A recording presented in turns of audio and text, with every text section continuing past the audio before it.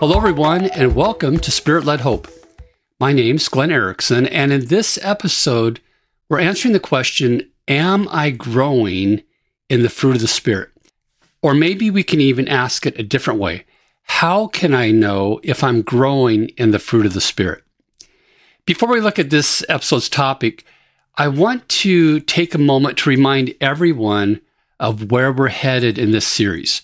We're looking at both the fruit of the Spirit and the gifts of the Spirit. But I want us to be clear that this podcast is not meant to be all about theory. So our goal isn't just to increase our head knowledge, but to experience growth in the fruit of the Spirit and to operate in the gifts of the Spirit. I don't want us to just have this stuff in our head. I want us to be transformed and to actually do the things that Jesus did. My hope is that as we continue, you'll be encouraged as the Holy Spirit transforms you on the inside to have the character of Jesus, and then uses you to bless others as you do the things that Jesus did. I believe that as we continue to submit to the work of the Holy Spirit, many people listening to this podcast will experience a fresh relationship with God. Because let's be very clear. Ultimately, we can talk all we want about the fruit of the Spirit and the gifts of the Spirit, but really, these are secondary to our relationship with God. And we want to make sure we're very clear on that. Our relationship with God must be primary. And the fruit and the gifts should flow naturally out of that relationship. So we should always be more enamored with the giver of the gifts than the gifts themselves. And our inner transformation, well, that should be based on our desire to be like Jesus because we see what he's like as we spend time with him. Starting the next episode, we're going to begin looking at the gift of prophecy. My hope is that by the time we're done looking at that gift, many of you will begin, if you haven't already, to function in the gift of prophecy. You're going to move from beyond head knowledge to actually doing this. And you'll do it in a safe manner because you're committed to your relationship with Jesus. That relationship with Jesus comes first. The giver of the gifts is always to be held above the gifts themselves. And I just believe that by putting Jesus first, you'll bless others because you'll follow the leading of the Holy Spirit. If you listen to prior episodes of this podcast, you know that I've been emphasizing how we need to grow in the fruit of the Spirit to safely operate in the gifts of the Spirit. And I think that raises a very fair question. If we're supposed to grow in the fruit of the Spirit, how can we know that we really are? And that's what we're going to look at right now. Let's quickly recap what the fruit of the Spirit is as listed in Galatians 5, verses 22 and 23. The words I'm using are found in translations like the NIV or the ESV. Your translation might use slightly different words that will have the same general meaning. You might use the word long-suffering instead of patience. But just know that the words that I'm reading today from this verse can be very specific to the translation you're using. But this is what we read. But the fruit of the Spirit is love, joy, peace, patience, kindness, goodness, faithfulness, gentleness, and self-control. Now, I think when we read this, it's easy to create like this mental picture that I'm not always sure is helpful. I don't know about you, but when I read a list like that, I tend to think of 9 unrelated objects. For example, let's say we picture an apple to represent fruit. When I read Galatians 5, 22 and 23, what we just read, it's easy for me to picture 9 apples where each have a label. One apple has love written on it. Another has joy written on it. Another maybe peace. Each one of the apples has one of those characteristics that we just read about written on it. I think this is an inadequate picture because I think it causes us to take the fruit of the Spirit and put the fruit of the Spirit in 9 little cubby holes where we try to work on each one separately. And I'm not saying that's a bad thing to do. I mean, most of us have areas that we know that we need to work on. So if you're an impatient person, you tend to know it. And I don't think there's anything wrong with focusing on an area where you need to improve. But I think the problem is that dividing the fruit of the Spirit up into multiple pieces can sometimes make it easier to forget that we're supposed to be growing in every single area that's listed. And we see this in the choice of words that Paul uses when he wrote Galatians 5:22 and 23. Notice that Paul says fruit of the Spirit. He doesn't say fruits of the Spirit. He treats it as a singular. And I think what this means, for example, is that we're not supposed to grow in patience at the exclusion of self-control, for example. We're supposed to be growing in every aspect of the fruit of the Spirit. I think there is a better way to view the fruit of the Spirit that's more helpful to us. Notice that Paul, when he describes the fruit, he lists love first. And I think that is the giveaway that helps us understand what Paul and the Holy Spirit were trying to say. Let me provide another picture of the fruit of the Spirit that I think is more helpful. So instead of 9 separate apples, picture one apple. And now let's cut this apple in half so we can see what's inside of it. So in this picture, we can see the core of the apple down the center. And what we want to do is let's label the core of the apple with the word love. So in other words, love is at the very center of the apple. So what we see then is that the stem and the seeds are contained in the core of the apple. And this helps us see that the apple is nourished through love, and any seeds that are spread will be spread through love. That's the center of the apple. In the rest of the apple, let's scatter the other labels. This means that if we were to consume this apple, we were going to just sit down and eat it, we would be eating everything else. We'd be eating joy. Let's just list them. Joy, peace, patience, kindness, goodness, faithfulness, gentleness, self-control. We'd be eating all of that. This would be like a full meal deal. Everything is fueled by love and nothing is excluded. Nothing. It's all there. I know that any analogy is limited, but I do think this is a better picture of God's heart for us. For the fruit of the Spirit to grow in a healthy manner, it must be founded in love. And I think it's clear that we need to submit to the work of the Holy Spirit in all areas. We let the Holy Spirit convict us, and then we work in every aspect of our lives. Now, in case you think this is maybe a far-fetched picture or something, let me give you some scriptural support for what I'm saying. And to do that, let's look at 1 Corinthians chapter 13. And we call this the love chapter. I mean, this chapter of the Bible is so well known that it's appreciated by people that aren't even Christians. A lot of times you'll hear this in a wedding by people that don't even believe in Christianity. It's just a beautiful piece of literature that stands alone by itself, even apart from the Bible. I'm not going to read all of 1 Corinthians 13, but I hope that you would consider just taking some time and reading it on your own and kind of check out what I'm saying here. So Paul starts out the chapter by saying that love is essential.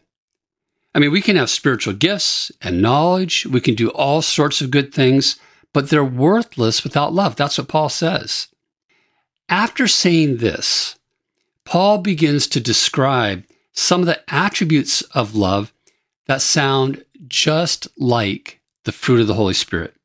So I'm going to read, in just a minute, I'm going to read 1 Corinthians chapter 13, verses 4 to 7.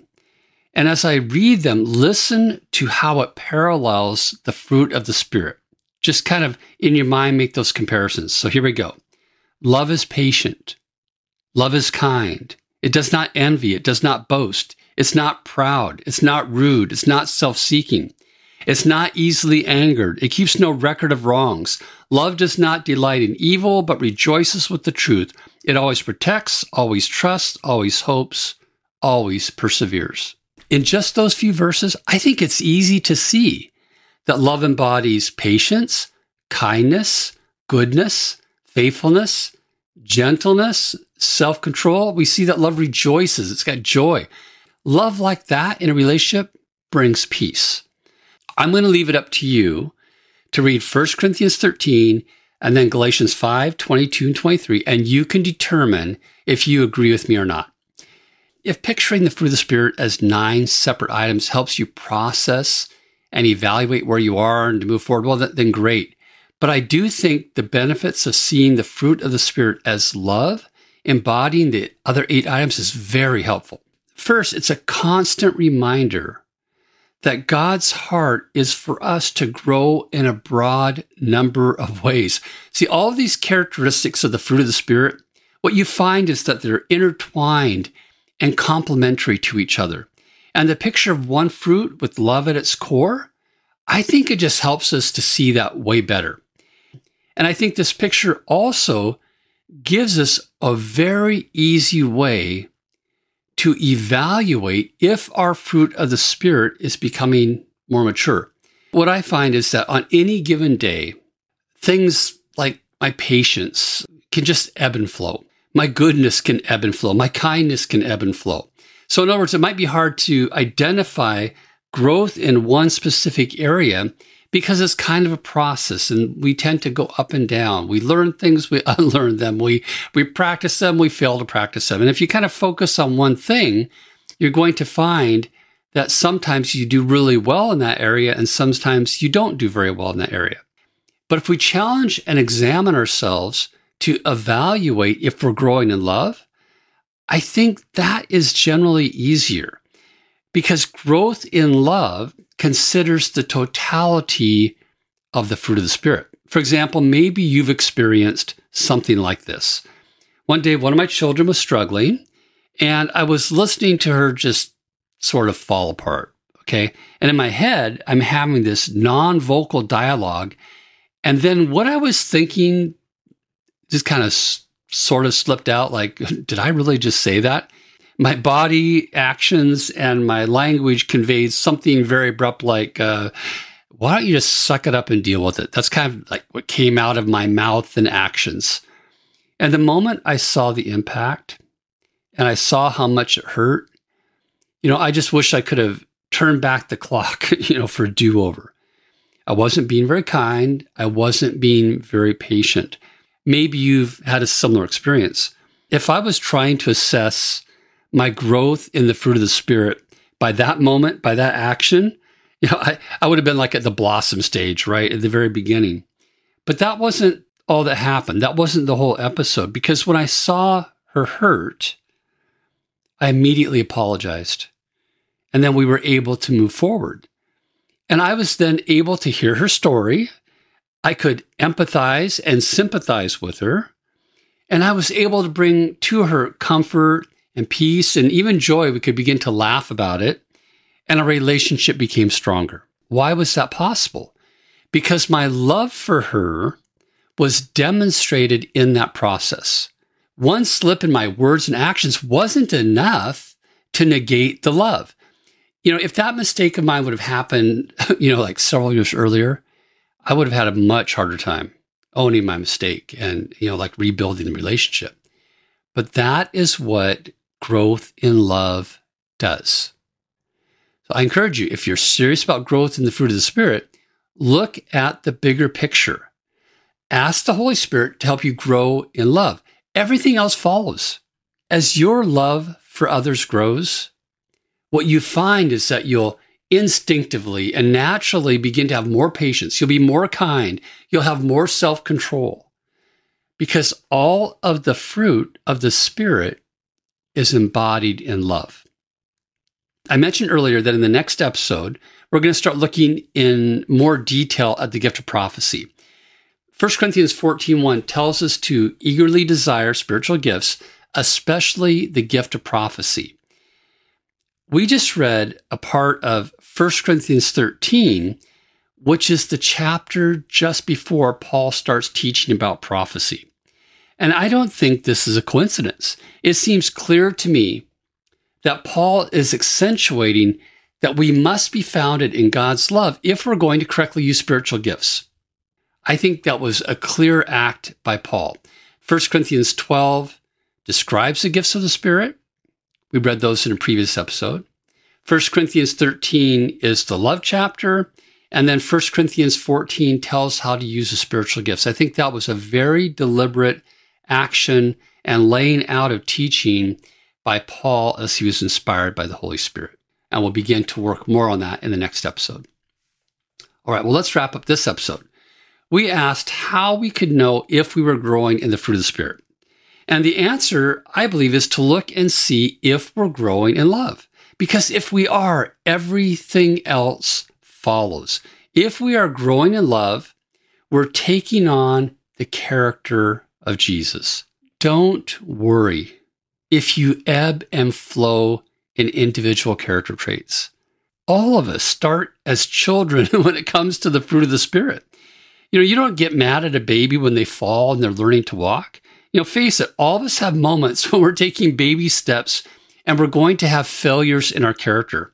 And this is going to happen through our entire lives. Even in areas that we're mature, we can have setbacks. That's part of the human predicament.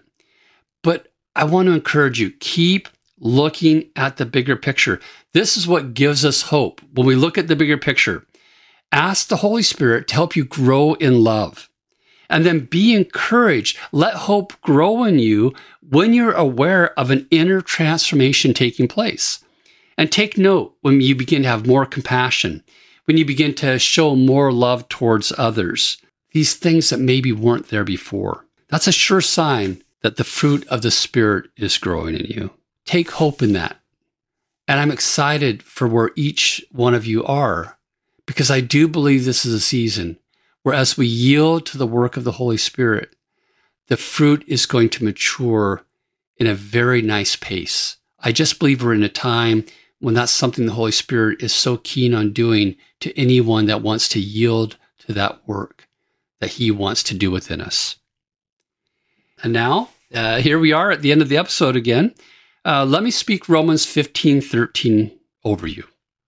So may the God of hope fill you with all joy and peace as you trust in Him, so that you may overflow with hope by the power of the Holy Spirit. Until next episode, take care.